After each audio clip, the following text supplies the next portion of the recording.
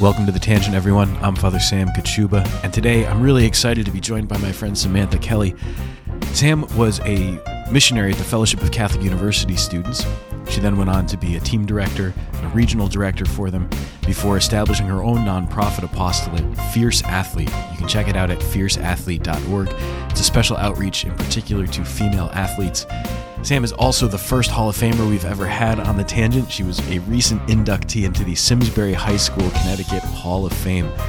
Thrilled to have her here and to talk with her about her ongoing ministry, her ongoing formation, and all the great stuff that she's doing to help people to find their identity in Christ. Enjoy the show. Great. There we go. Man, it's so good to see you. So good to see you too, Father. I feel like it's been a long time since I saw you actually in person. So it's really nice to be talking to you right now. This is great. Yeah. Father, and I was thinking the other day, you met me when I was kind of still a punk. Yeah. Well, you kind of still are a punk, but that was, yeah, you're right. Yeah, that's true. I know. As soon as I said that, I'm like, still a punk. But I was even more of a punk back then. Yeah. You were, I think a junior in college when I met you? Yeah. Because I met you through your Focus Missionary.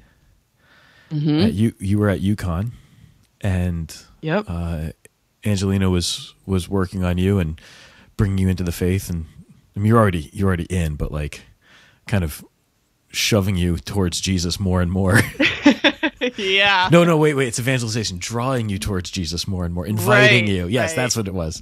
Sorry. It was kind of like a challenge, actually. But in any case, yeah, that's when I met. That's like 12 years ago. Oh, I wasn't going to say how many years, but yep. Sorry, maybe I should. Here we are. We'll fix that in post. We definitely no, won't. It's that's fine. Staying in. That's no, definitely staying. It's fine. You can calculate my age. I think it was actually longer than that, Father. It might have. That would have been 2000. Okay, 2010. Sure. Let's say that. Let's say that. Yeah. But then you go on to be a Focus missionary, a Focus team director. Then you found Fierce Athlete. And now you realize this. All right, so we've had a whole bunch of guests on The Tangent so far, but you are the first Hall of Famer on The Tangent. Oh, boy.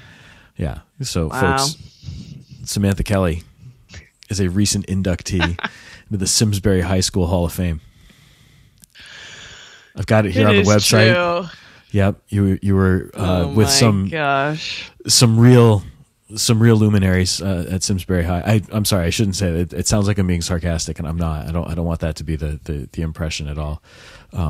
But there it is. I mean, you're kind of a big deal, Samantha. Wow, you're kind of a big deal. I think people made way bigger of a deal about that than I would have. But to a lot of people, that means so much, and so I kind of had to humble myself and be like, "Oh no, this is a big deal to some people." It's a big thing, yeah.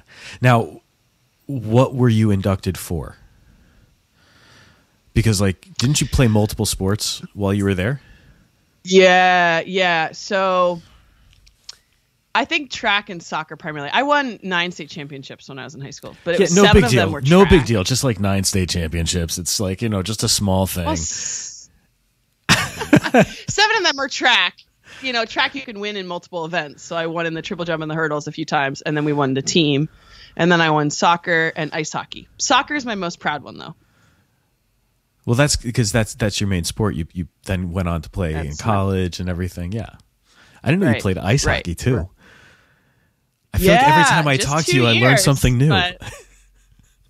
Oh, gosh. It was fun. It was kind of one of those things like, yeah, let's do this. Why not? But we won a state championship, so that was fun. Yeah. Okay. What position did you play when you played hockey? Defense. Okay. All right. Yeah.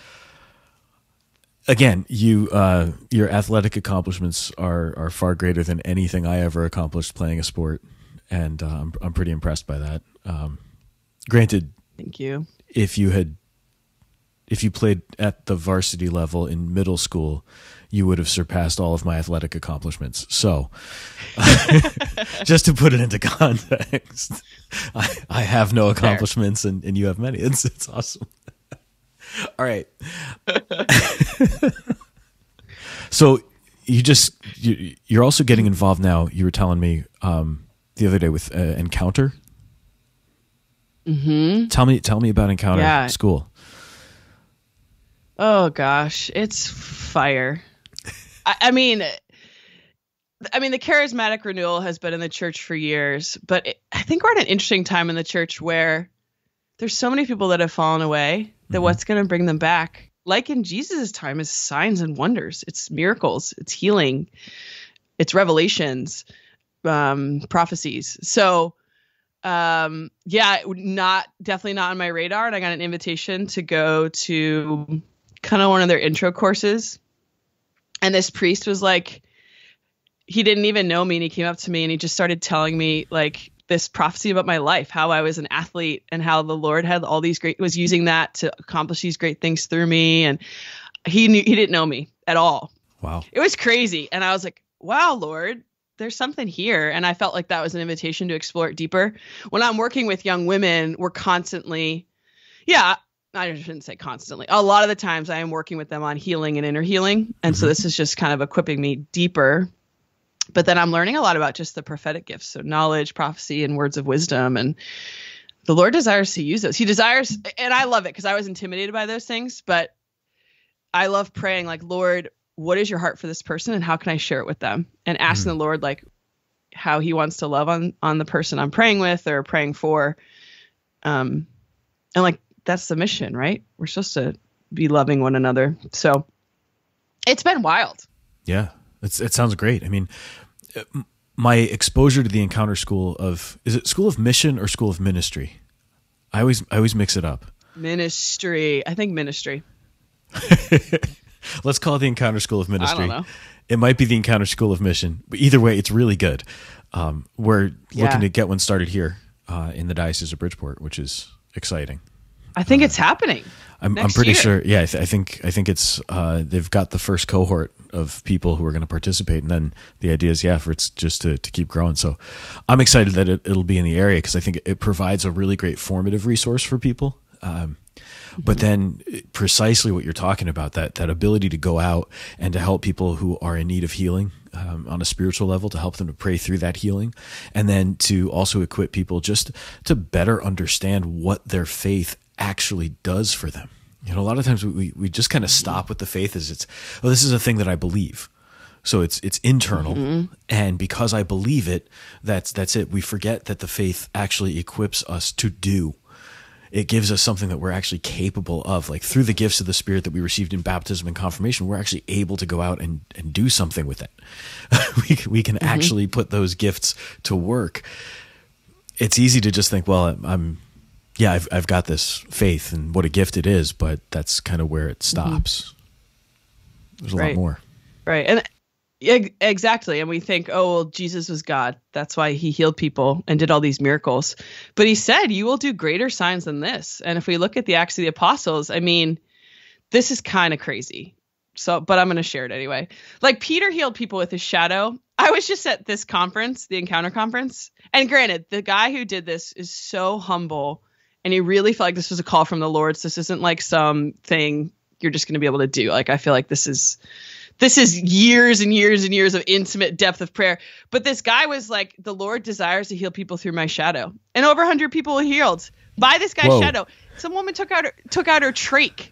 It was like nuts. She's like, what is going on? Wow. But we will do greater works than these. I mean, I saw it with my own eyes. It's like, and that's a very special call, but even just having that like mentality, it's like in confirmation. You've heard this probably, Father, but it's the analogy of the chocolate milk. Have you heard this? So it's like in confirmation, we're like given the spiritual gifts, but it's like the syrup of chocolate milk. When you put it in the glass, or if you just let the milk sit there, all the syrup like settles to the bottom. Right. But when we like asking the Lord for the spiritual gifts and we're practicing them, it's like mixing the chocolate milk up. Okay. So when we practice the gifts and we ask the Lord to bless us, it's like they're there. Like they're there sitting, but we have to like use them and practice them. But when you have just that, I don't know, that like insight on life or that mentality of, no, like the Lord desires to use me in my like weakness and littleness and work through me to heal and to help people. It just kind of changes the way changes the way you just view the faith and view life and view that active part of the faith. Right. Well, that's what Paul says to Timothy, right? To stir up the gift of God which is in you, stir up the gift of faith that you received, the gifts of the Spirit that you received, and then bring that gift, that little fire, into a real enduring and burning flame. Yeah, stir up that gift. It is so easy to forget that, though, to forget what gifts we have and that they're present. We get beat up. The whole, like everything, everything is a kind of a distraction from those gifts, and to be reminded that those gifts are number one, available to us all the time and already ours. Like we already possess them, and what a gift it is that we already possess them, that they're already within us. Yeah. So as you're doing the encounter school, do you have an end game in mind? Is this in support of your ministry with Fierce? What's the goal? Yeah, I mean, that was kind of the reason I started. I work with a lot of young women who are in deep need of healing. And what I was doing a lot of praying with women. But when I went through this kind of taste test this summer, there was a lot of like healing memories, inner healing, just things that I'm aware of, but I want to be deeper equipped in. But I don't know, like I feel this call in my heart just to, like I've been asked to be on the leadership team of my school, and I don't know, the Lord's doing something with it. So I'm just kind of trying to remain open. I mean, it's definitely already being applied to my work and my speaking and my work with young adults. But I don't know fully what the Lord's going to do with it. All right. That's kind of fun though, isn't it? I don't know where this is going. Let's see what God wants to do. I don't know. You know what I'm going to do? And now, go ahead. No, I was going to say, it takes a little bit of boldness to be able to say, all right, Lord, I'm going to accept that there's something that you've asked of me, and I don't fully understand what it is. I'm ready to go. There's risk.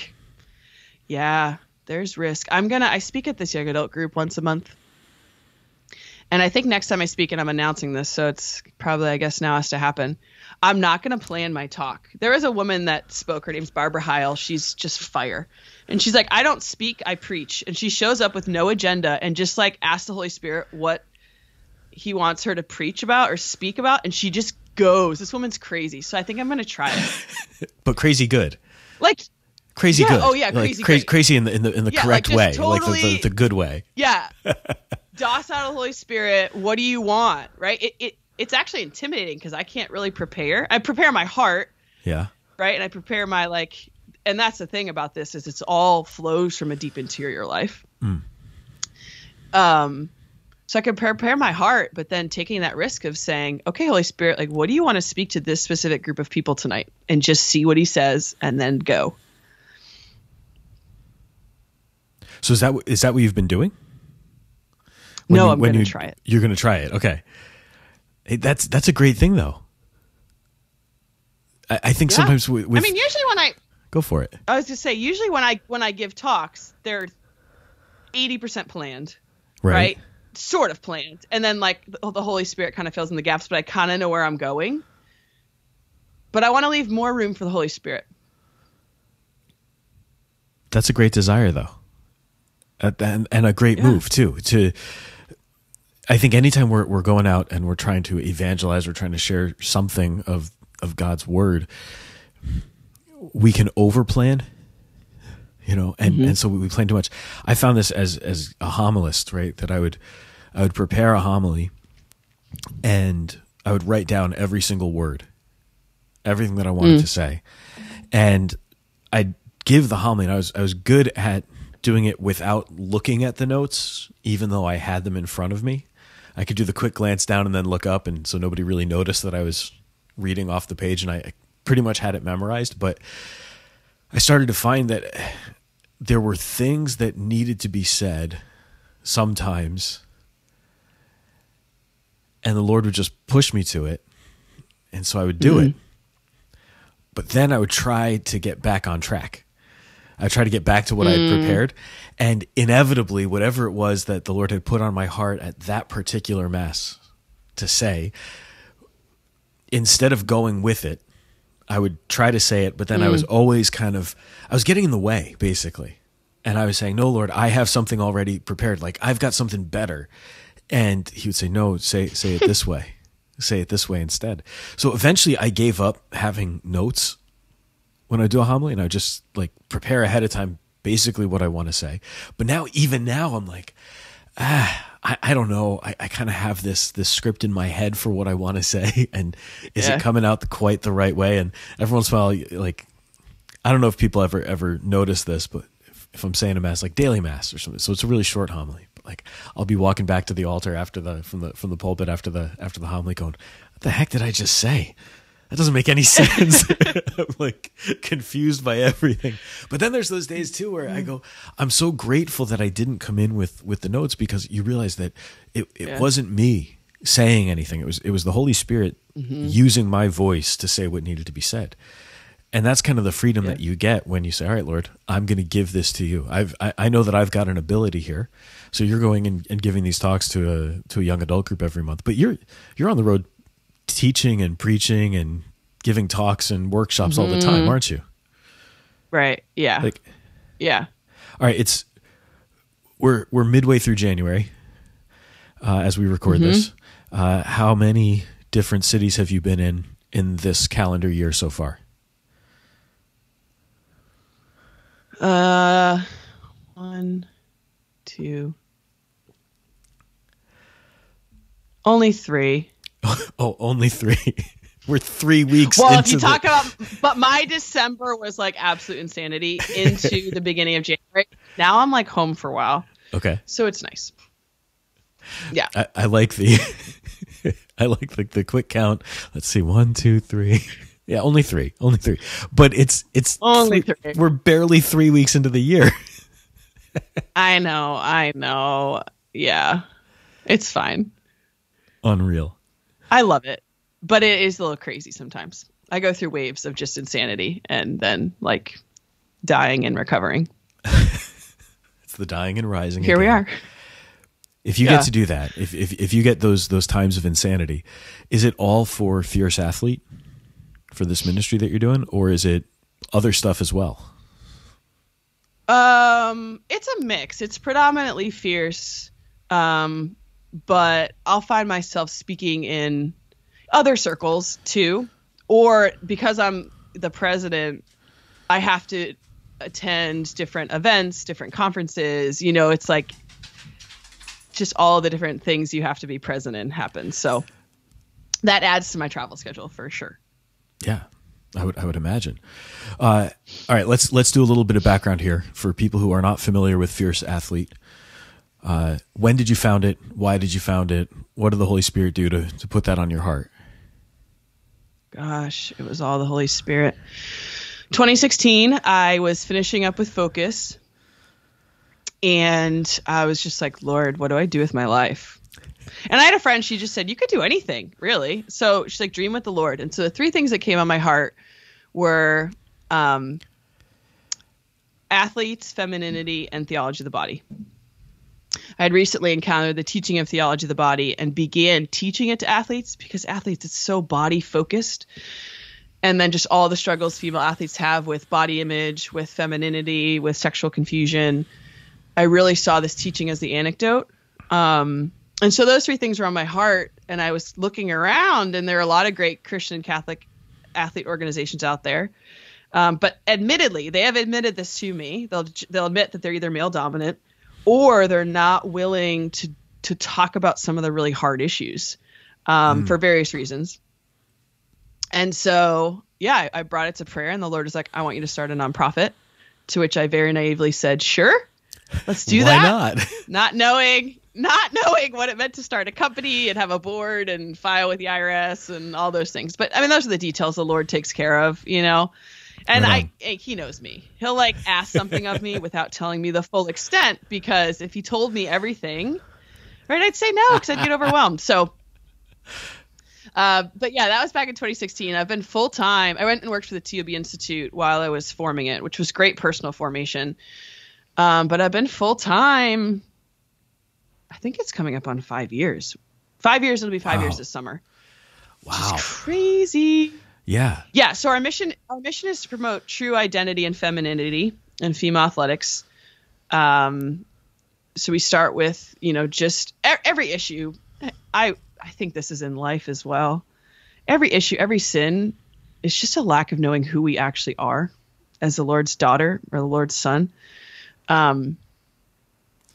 Yeah. So we start there, right? You're not your performance. You're not your parents' opinion of you. You're not your teammates' opinion of you. Like you just are. You're just good. And then flowing from there, how do you live out your femininity? How do you live out your sport? All those other pieces. Nice. That can be one of the hardest things for people to understand, to grasp their own goodness. How many times have you encountered that person they're talking about their own past wounds or their struggles, and the idea that they're good or that they're enough is a completely foreign concept to them.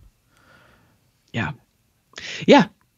When you're dealing with that with an athlete, what do you say? How do you help them? I mean, obviously every circumstance is different. So every individual person who's struggling with that question is dealing with it in their own way. But what do you find is the way to approach it with them, or just to speak truth into their life?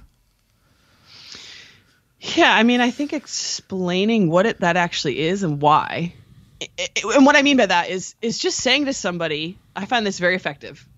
It's like you could, like I say this when I'm speaking to athletes, like you could sit in that chair for the rest of your life, or you could go on to become the next Olympic gold medalist in whatever event you do, and God would still love you the same.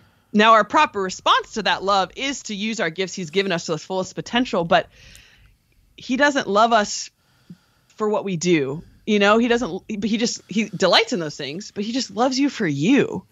And that like really strikes people. I think because we live in such just an overactive culture, like the spirit of activism is just rampant. And people don't believe that they just are. They're just good as they've been created, as they've been designed by the Lord. So explaining that truth to them, but then explaining the depth of the Lord's love for them. And you could do that through telling them what He did for them, like the length and the depth He went to, what depths He went to for them in His crucifixion. But also just His particular love for them too. And design of them and their goodness.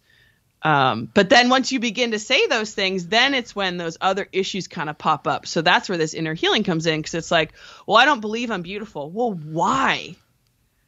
Like, why? And getting to the deeper root or wound or vow that they've made of like, well, my mom when I was young used to say this to me. It's like, oh, so all this time you've believed that you're ugly because of that, right? So we can heal those things, which helps then transform the heart to be open to receive their own goodness. Yeah, you go back to some of those early wounds though, and they're so, I don't want to say definitive, because we're not defined by the wound.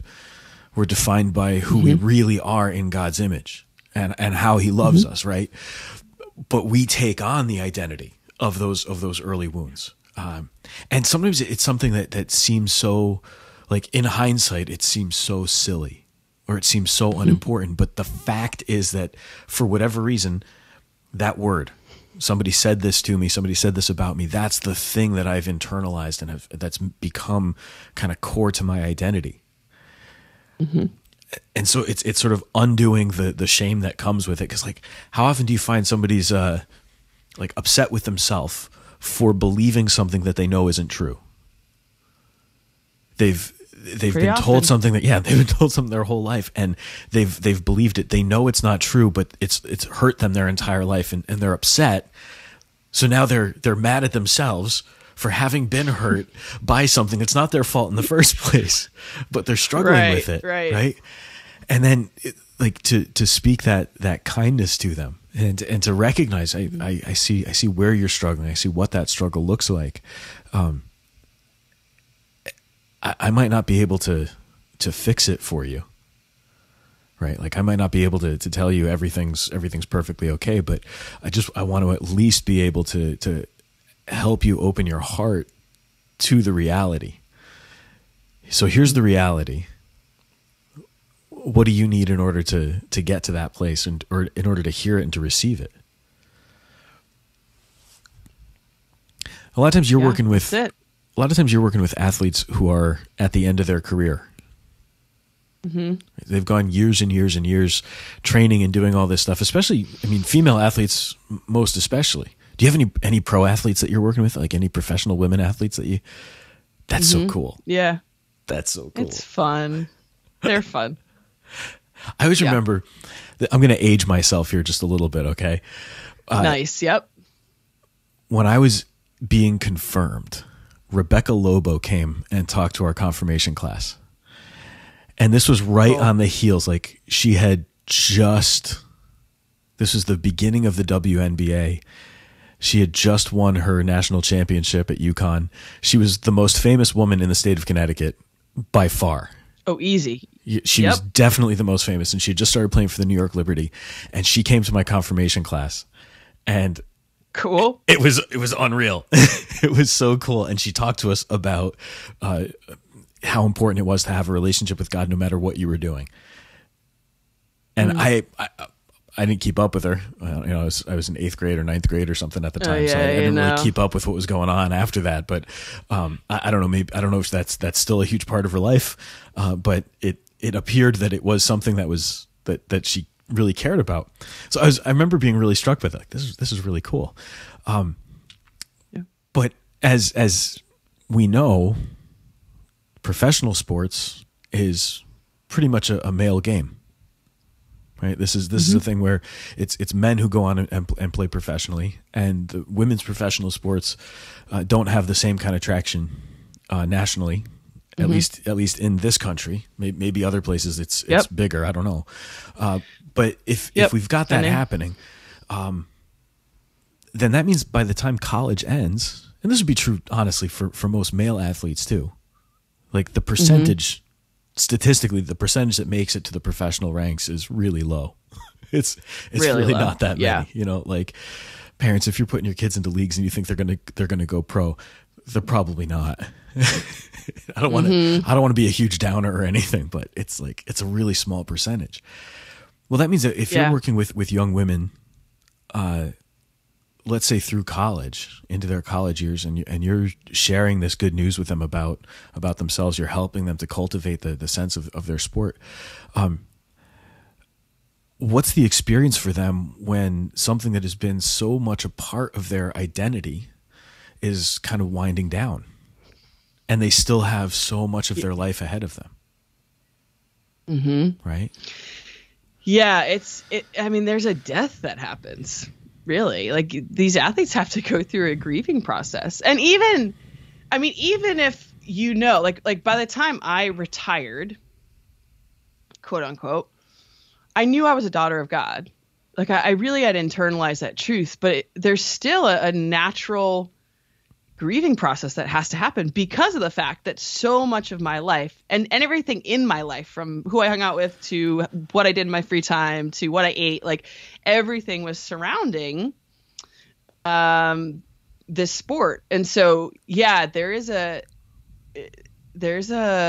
natural process of grief that needs to happen. The unfortunate thing, and we're doing something about it, which I'll tell you in a sec, but is that there is very, very little resources for athletes retiring. Like I did a survey of former college and professional athletes, and I was just like 30 women and some varying degrees of faith. And I was like, what was there? And the majority said like nothing. And I felt alone because you move, you're not with your teammates anymore. You're with new coworkers who weren't athletes. And there's just this sense of isolation. There's this sense of, what do I do now? Yeah. I had one woman say, I don't think I'll ever love anything as much as I did my sport, which is like so sad and disordered. But I get it, because she wasn't one that really had much faith, and she was a professional athlete, and then, right? It's like, and she's getting married, and it's like, no, but there's so much more to life. It makes perfect sense though, because you dedicate so much time, so many hours, and it's got to be a passion. You can't pursue this if you don't care. Like you're not going to go and play the most competitive level of a sport and not care about it at all. There's got to be something burning in your heart that says this matters. But yeah, I can see how that can be the thing that you love the most, and to not be able to see the possibility of a greater love, like, or to not believe that I'm capable of a greater love. I can see that. Yeah. So you're right. I think it's a disordered form of love, but it makes logical sense. Insofar as disorder can be logical, right? It makes sense. Right. Exactly. Yeah. So some of it's very natural, some of it's disordered.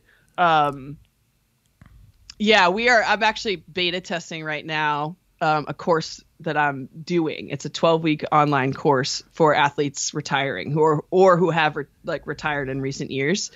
Cool.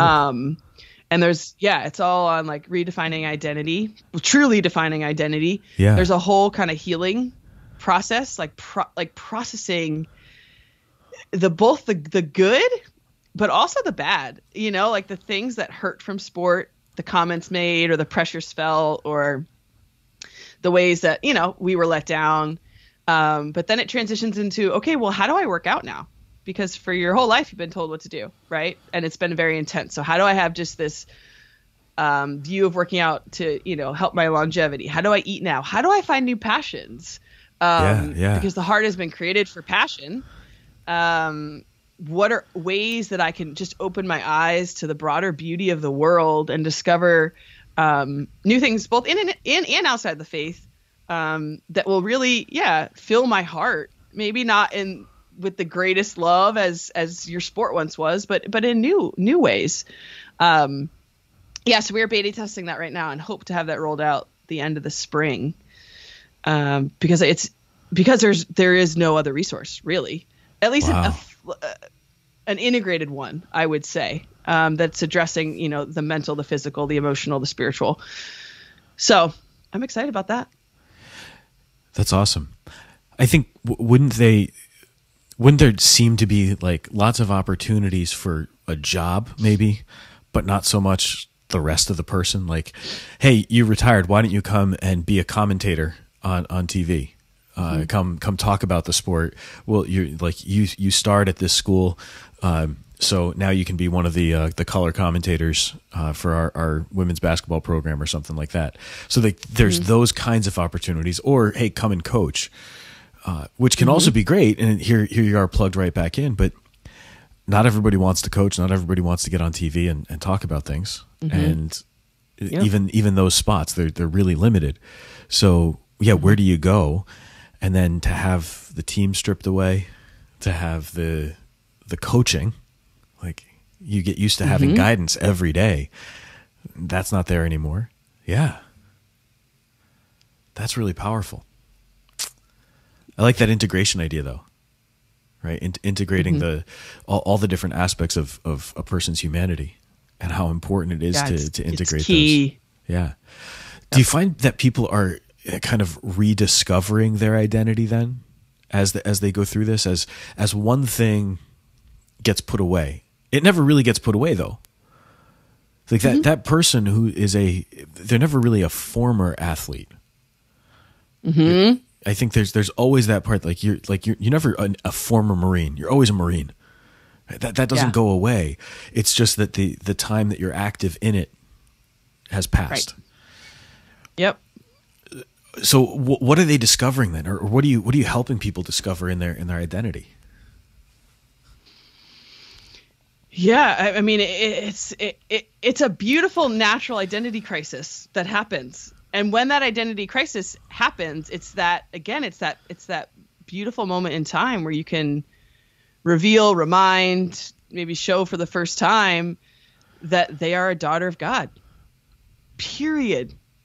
they've been designed athletically, and that's a gift. But that doesn't have any bearing on their worth, you know? But also, there's so much more to them, too, than just this athletic talent, you know? And I think that's kind of the cool part is sometimes you're so pigeonholed into this is what I do, this is my sport, I know I'm good at it, but you have so many other gifts, talents, ways of thinking.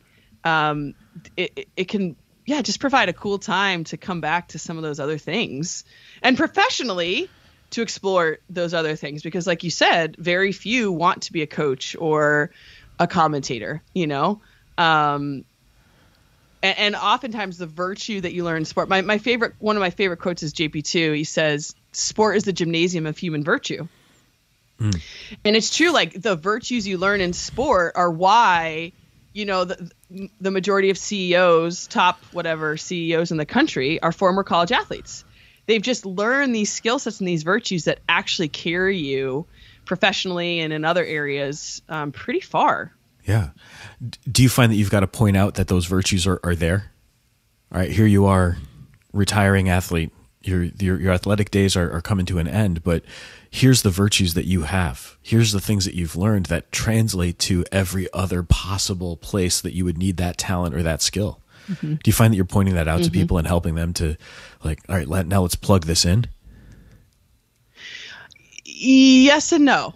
Okay. If they need it, if there's a really part of, you know, this course, for example, is it's just a healing, you know, and so sometimes you get the kid that like they're done swimming, they won't step foot in a pool for years. Like they're just so wounded and burnt out that it's like, and this happens. You either get the kid that can't let it go, right? They go play professional in whatever country will take them, or they hold on, or you get the kid that like can't even, and again, virtue's in the middle. But for some of those that have had such a negative experience, it's good to point those things out. But I think a lot of the virtues learned are just, they're so ingrained in you that they're just kind of how you're going to approach things. They're just kind of there. That makes a lot of sense. You know, my brother played college baseball. He was the athlete. Like all of my athletic accomplishments, he did for me, because I couldn't do them. Nice. Yeah, no, it was great. He's a really sweet fella. But I know that when he stopped playing baseball, when he made the decision that he was done, it was a long time before he even watched baseball. There was a stretch. I remember him telling me about this where like he didn't want to even think about the game, and I always thought he loved it. I always thought that it was an integral part of his whole life, and he was burned and he was tired.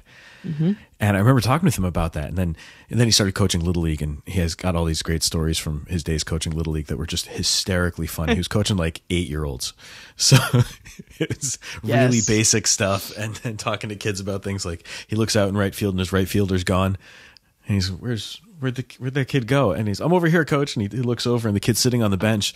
He goes, you're supposed to be in right field. He goes, yeah, but I wanted to have my snack. So the kid's sitting there having a snack. And he just pulled himself from the practice because he had other things he wanted to do. See, there's like that kind of freedom of my identity is not wrapped up in the position that I'm playing or the sport that I'm playing. we lose that over time. And then there's that deeper sense of the identity and identifying with it. You know, you're saying before that as people are kind of transitioning away from the sport, it's an identity crisis, like a real crisis. What's that experience like for them? I mean, that might be way too broad of a question, but like, what is it like to be in that place where, with all the very evident talent and all the accomplishments that have happened, what's it like for them to go through that experience of feeling like, I don't know who I am?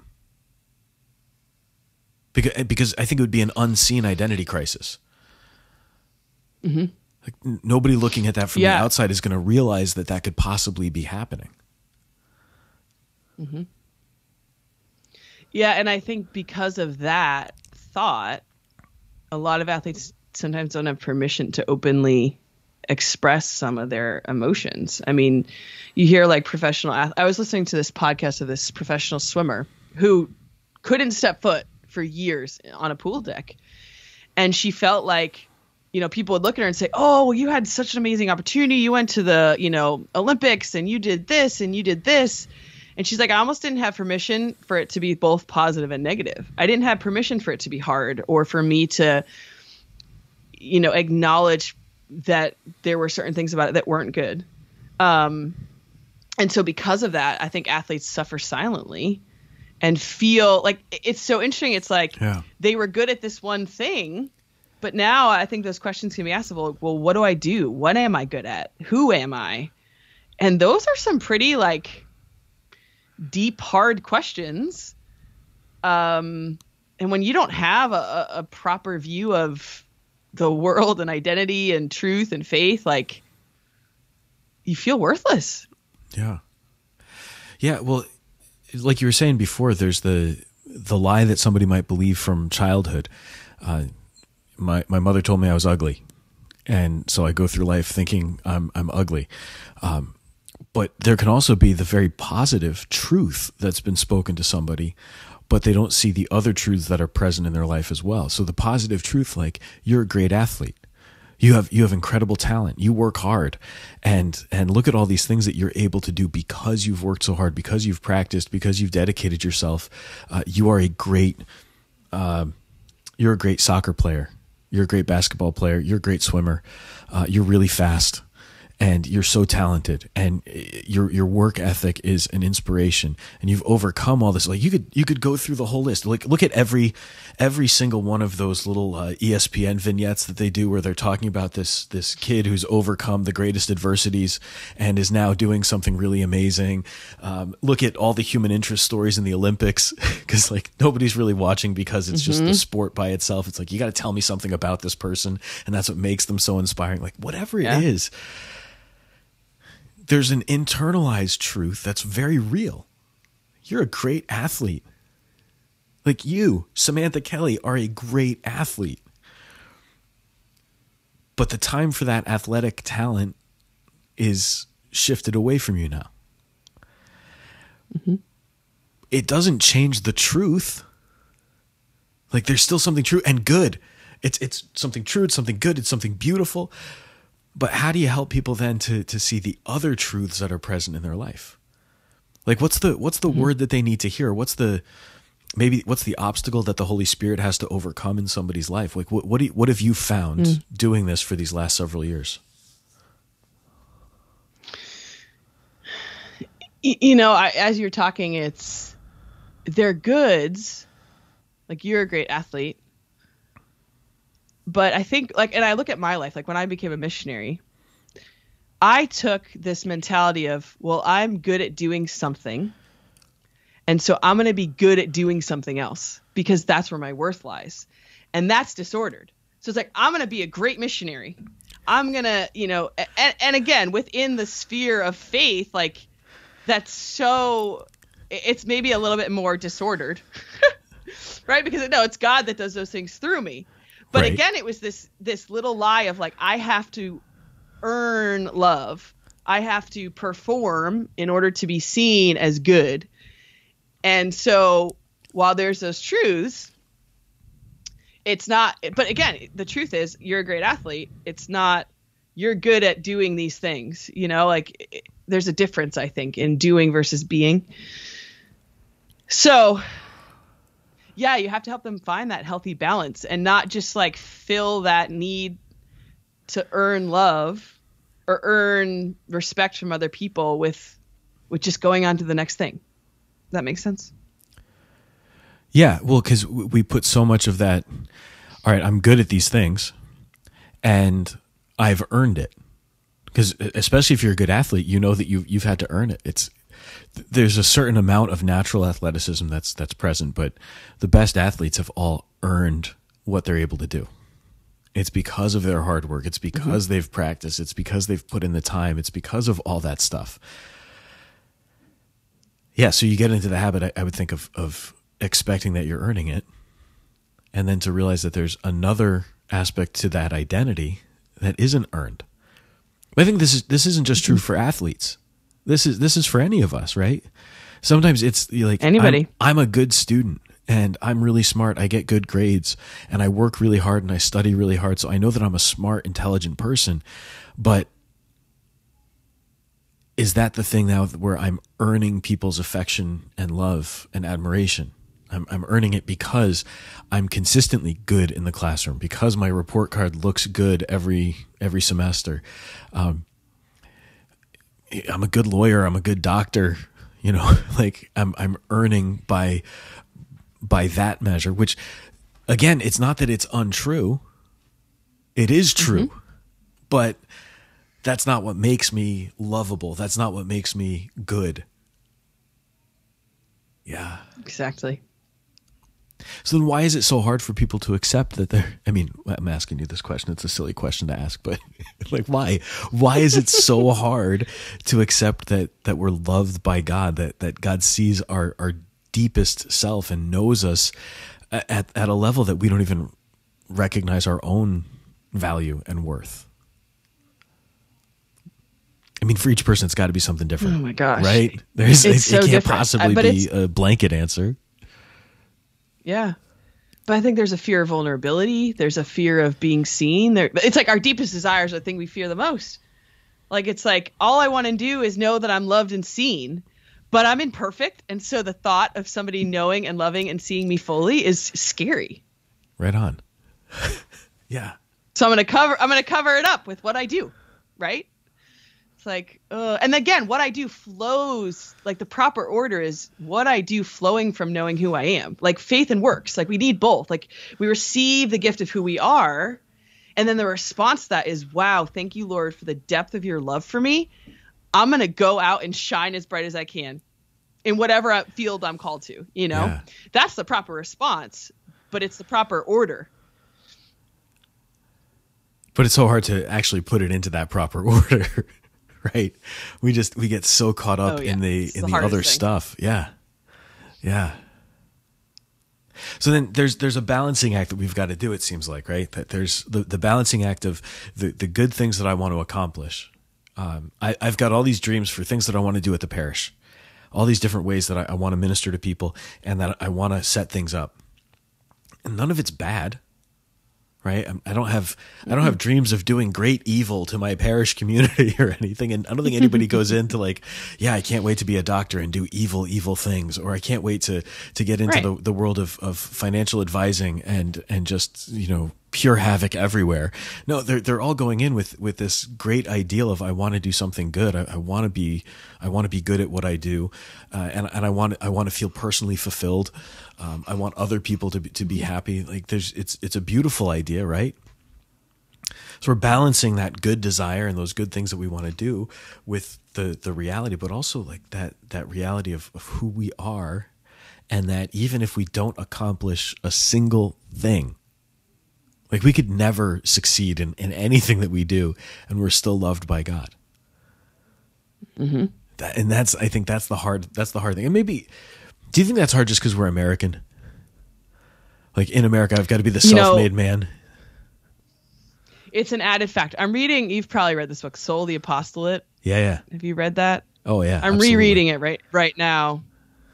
And I forget the priest's name that wrote the book, but that's what he calls out. He calls out like the spirit of Americanism. There was some encyclical written on it years and years. It's old, but it talks about like the positive and negative of Americanism essentially. But I think some of it is some of our foundations. And I have a friend who studied metaphysics, so I don't pretend to know all of this, but I'm going to throw some stuff out here. I think because our roots are so Protestant is more due. Mm-hmm. Where if, like Catholic roots, like think of Italy, like you sit around a table and have a 4-hour meal. Like there's just this deeper sense of being. Right. And our metaphysics is our deepest identity is like this gift. It's being. And we've lost that in the Americanism. I'm a self-created, I'm going to make all the money. I'm going to become, this person. And I mean, today, like the spirit of activism and feeling like we have to earn love and the love that we know is so conditional. As a result, it's like, it drives us to yeah, it just is like this cycle. It just drives us to further activism, Yeah. which is then disordered. Well, and activism not meaning like I've found a cause that I really support, but like activism meaning I always have to be active. I always have to be doing something, because if I'm not doing something, then I'm worthless. Yes. Yeah. You ever feel that? Like I'll come back to the rectory some days. Oh, isn't it the worst? I'll come back and I'm like, I've got nothing to do for the next hour. I've got an appointment in an hour and I've got nothing that has to happen in this hour. And I'm like, if I sit down, that's bad, because that means that I'm not doing something. That means I'm being lazy. I'm like, what's wrong with me? I'm like, that's the dumbest thing I can think of. But at the same time, it's there. This thought that I'm wasting time. Normal humans take a break. Right? It's a thing that people do. Yeah. Yeah. But somehow we get in our heads that no, we've got to be constantly working and doing all of this stuff. What is wrong with me? Right? I'm the same. I am the same. The other part about Americanism that's interesting. So there's like an ecclesial dimension of Americanism, which is basically trusteeism. So trusteeism is something that was sort of being introduced in the life of the church. And it was the idea that there would be a certain level of control. So in like, for example, a lot of the Protestant churches, the pastor is hired by the board. So the board of governors for the church hires the pastor, and they kind of determine who they want as a pastor, what kind of person they want as a pastor. Whereas in the church, it doesn't work that way.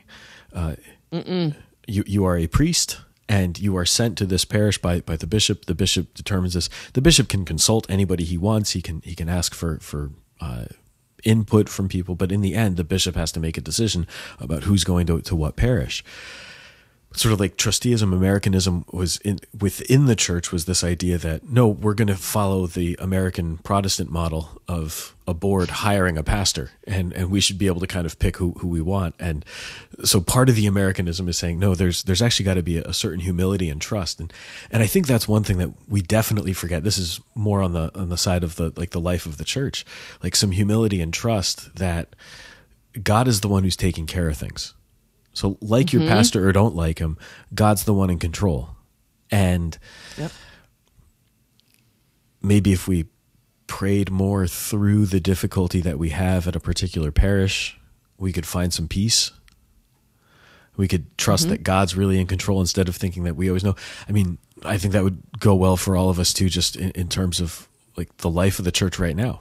If we remembered that, we should probably be praying for the good of the church and entrusting ourselves and everything that's happening to God, because there's a lot of crazy stuff happening in the life of the church right now. Like, I don't know if you've noticed, but like it's crazy right now. A little bit. There's some nutty things happening, but like I catch myself all the time. Like, yeah, I've got plenty of ideas and I definitely know better, and I'm definitely correct about this. And even if I am definitely correct about it, and I'm usually right about all things, No. Yes. Oh, yes. But like, even if I'm in that place where I'm like, yeah, I think I've got this, or I've got the better idea. Man, how many times did I just forget entirely that I should have brought that to God, that I need to lay that on the altar before Jesus and give it to him. Yep. Don't we do the same thing with a lot of stuff? Everything. Yeah, and we think that we have to do and we have to manipulate and we have to control. And it's like, where's the surrender to God? How do you teach an athlete that kind of surrender? So much of their life is built around competing and achieving and pushing. How do you help them understand the idea of surrender?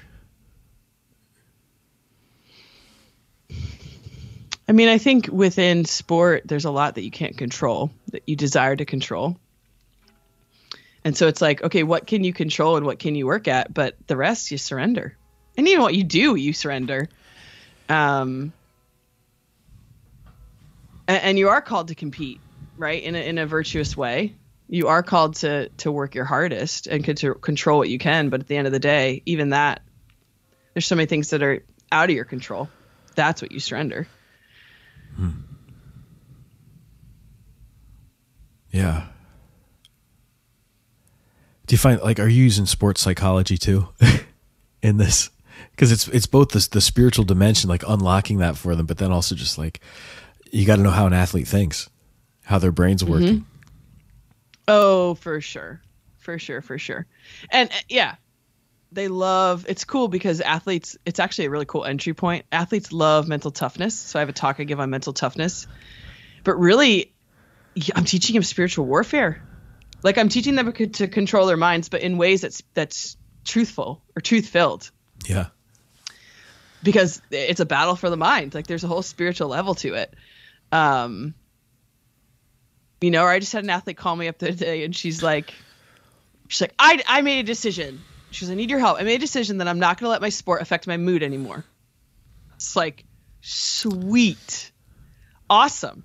Like, you're going to care about it. But again, she'd get nervous or she'd get like, it would just ruin her day if she had a bad practice. And I'm like, okay, this is great. Now we got to work on principles and ways, again, rooting her deeper in her identity, but just statements and combating lies, ways that she can actually maintain that mindset. Right. Yeah.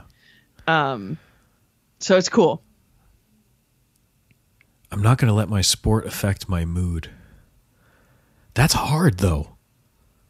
Oh, it's so hard. That's so hard.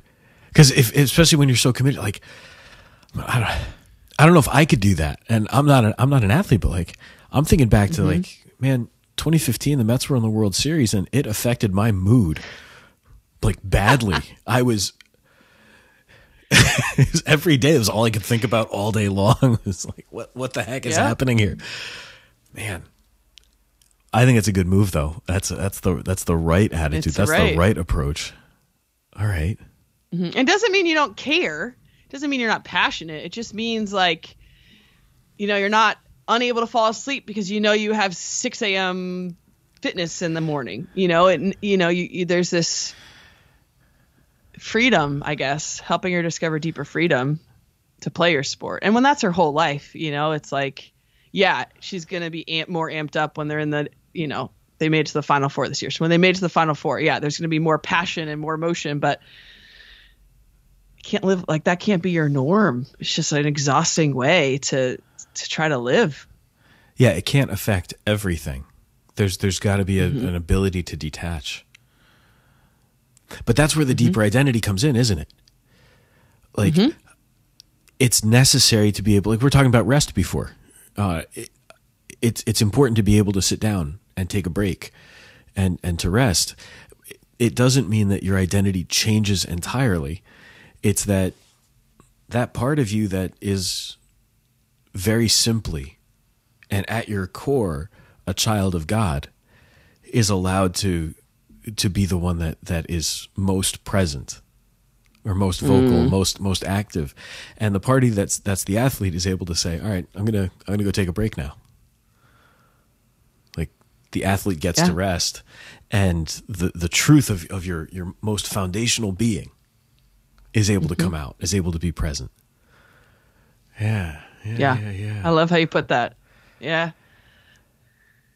That's interesting because I don't know. I see this happening in so many other ways too. Like I think sports is we just talked on the podcast with a guy named Marty Walker about, he runs Inner Connecticut Football Club, and he's played professionally in England and Ireland. So he's got a whole background in sports and sports psychology. But he was talking about like how easily people get so caught up in the game, but the game can be so good. The sport can be so good. And like some of our best stories are told, like John Paul II, like you said before, that this is like the medium through which we express something that's really true about ourselves. And some of I think, what's your favorite sports movie? Oh gosh. I'm going to say Remember the Titans. Okay. Nice. That's a good one. Okay. It's a classic. It is.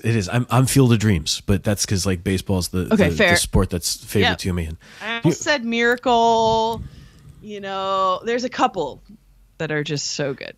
But why are they so good? Like, have you seen Ted Lasso? Oh my gosh, yes. Okay, tell me why you like Ted Lasso. Best. Oh my gosh. Well, especially the first season, I will disclaim. But like, it's so person-centered. It's not winning-centered. And because it's person-centered, the wins come. But he cares about like the development of the and the worth and loving on the specific person.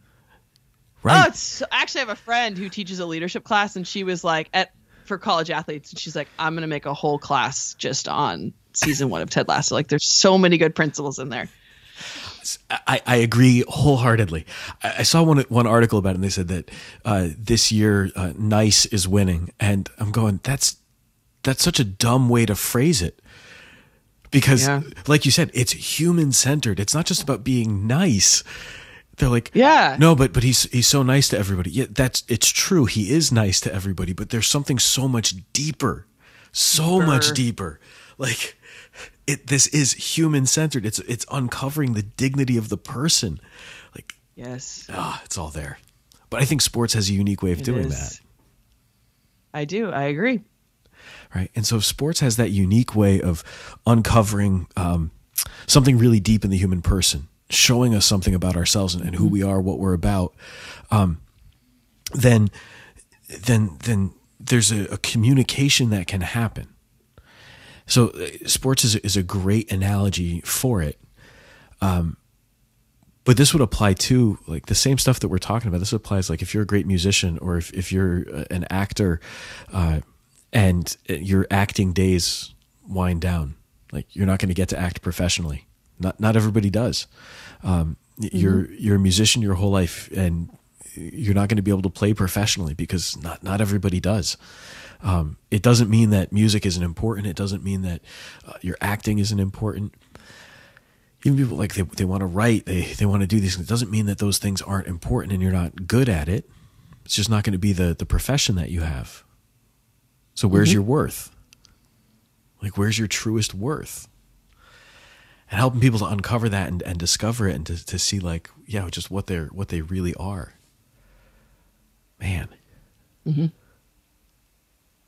Man. It's so good. It really is. All right. As you carry out this ministry with Fierce,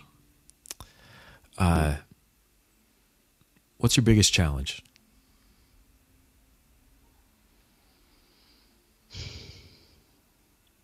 Feeling like, again, it's what we've talked about. I'm not doing enough.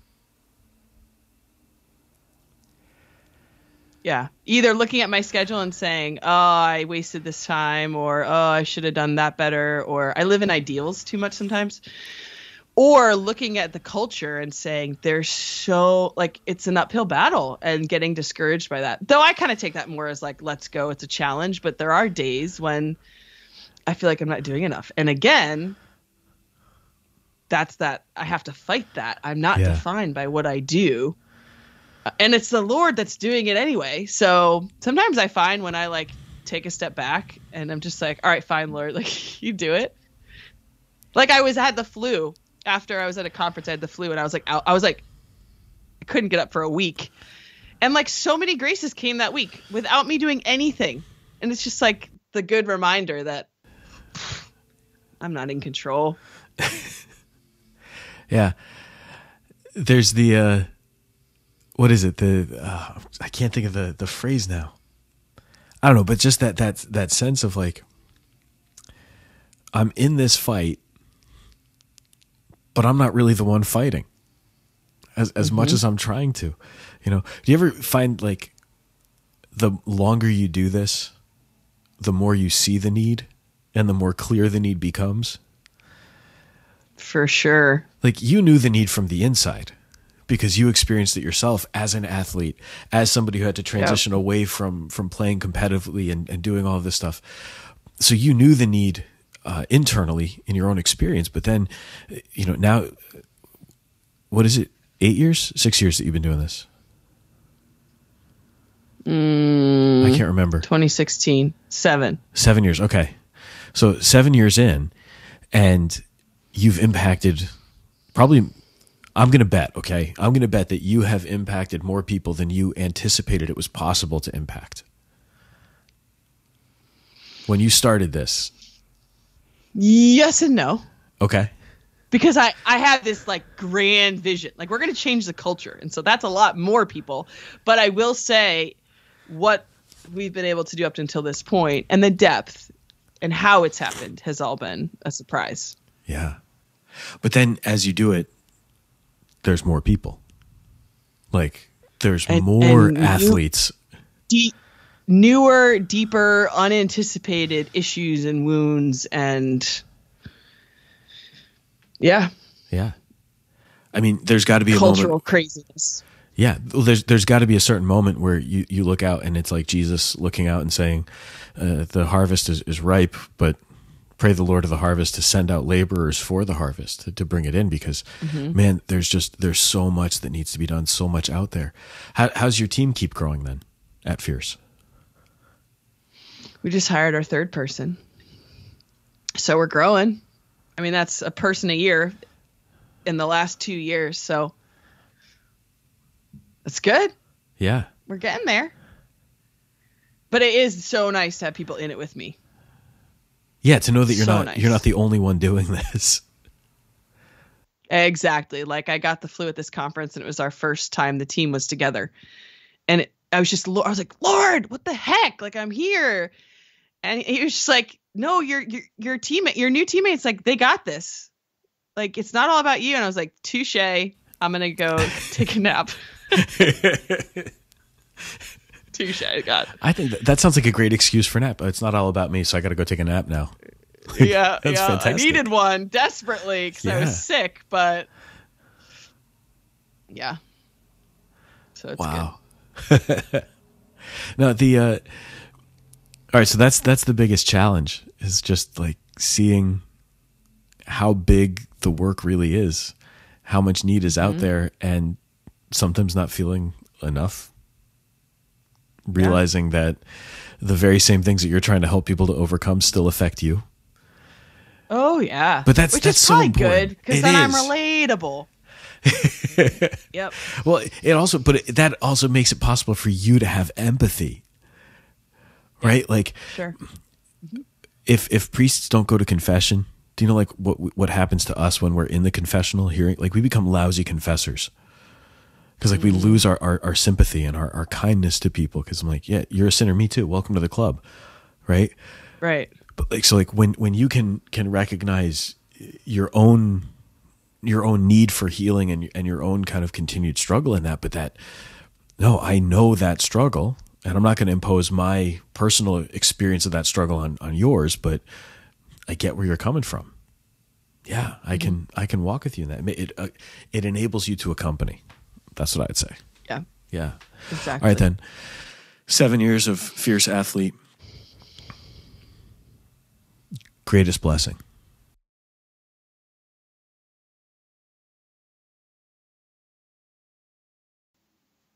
I just keep thinking, like, as you said, I just like pictured different women. It's helping women realize their true identity. It's helping them heal. It's like, yeah, the accompaniment that I get to do with these women, it's like the greatest gift to see God touch their lives and then for them to see the importance of God in their lives. Yeah, it's awesome. That's why I keep waking up, and doing it. Well, don't stop. I love what you're doing. I'm not. Keep doing it. Thank you. It's so good. All right, last thing. All right. You have your feet very firmly planted on the ground, and you also have, I think, a heart that's incredibly open to where God's leading and to what God is asking. As you minister, as you pray, as you work on different things, what do you see out there that you want priests in particular to know about and to hear? Like based on the ministry that you're doing, on the prayers that you offer, and the way that you're experiencing all this, what would you want priests to know or to do?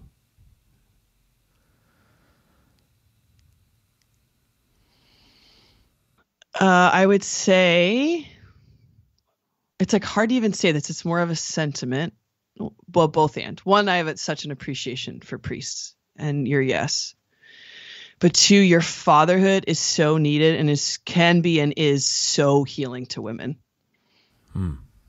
Like, it's your fatherhood that has such a capacity to heal women's hearts.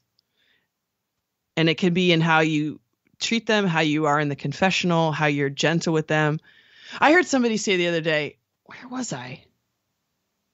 But they just said, like, you know, a woman can say to another woman, it's a homily.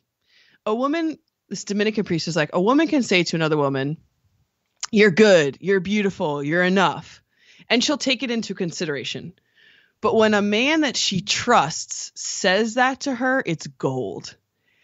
And that really struck me. I'm like, that is so true.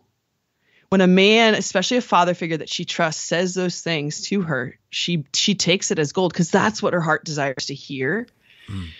And so it's like, I think about when in confession, like a priest will just say, you are good, or you are enough, or I see that, you know, you're really attuned to the Lord and trying, and there's this gentleness and this mercy there. But also, I mean, I'm an athlete, I like to be challenged too, but that fatherhood in a world where so many women have grown up with either absent fathers or athletes, like they've a lot of times, not that it's true, but believe in the conditional love of their father. Well, if only I play well, is he going to love me?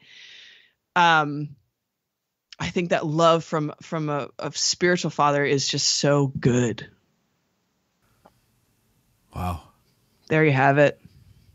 That's great. And thank you for the ways that you do that already, because you have healed hearts. Yeah.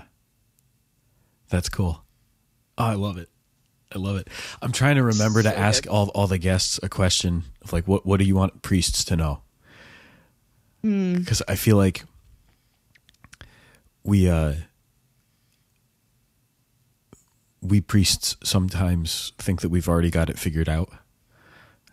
And so to hear from people, especially people who are really active in their ministries and who are really doing something in the vineyard, like, what do you see as the thing that priests need to hear? And it's interesting because spiritual fatherhood is something that's been coming up a lot in conversations that I've had with a lot of people. So I'm grateful to hear it today, because I think it's true. Like, spiritual fatherhood can provide such a corrective. Good spiritual fathers can be a corrective to a bad experience, or to just to a lie that's been internalized. Right. Mm-hmm. I think it's the other way around too, that like spiritual motherhood can be such a corrective for men who have been wounded, or who have, I think a lot of men's wounds are often self-inflicted. like we're our own worst enemies sometimes, but like that great spiritual motherhood can be so healing.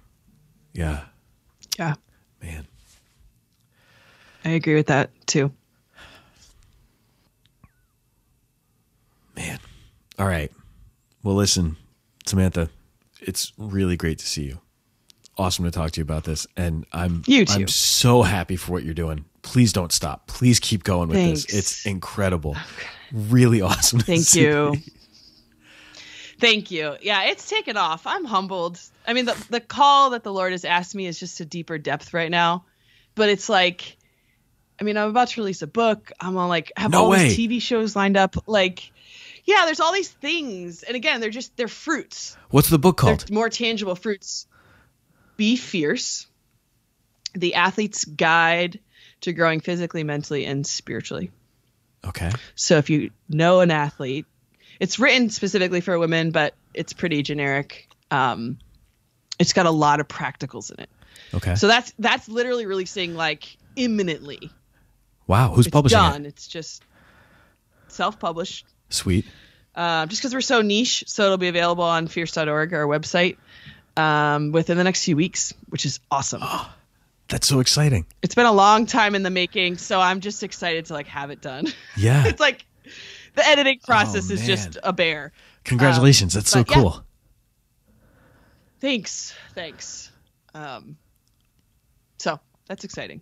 But at the end of the day, it's like my call and my heart has just been more depth with the Lord. But but the fruit of that has been these just really beautiful doors opening. So, and we just launched a new branch for coaches, Fierce Coach, like 2 weeks ago. So we're growing. That's awesome. Keep it up, man.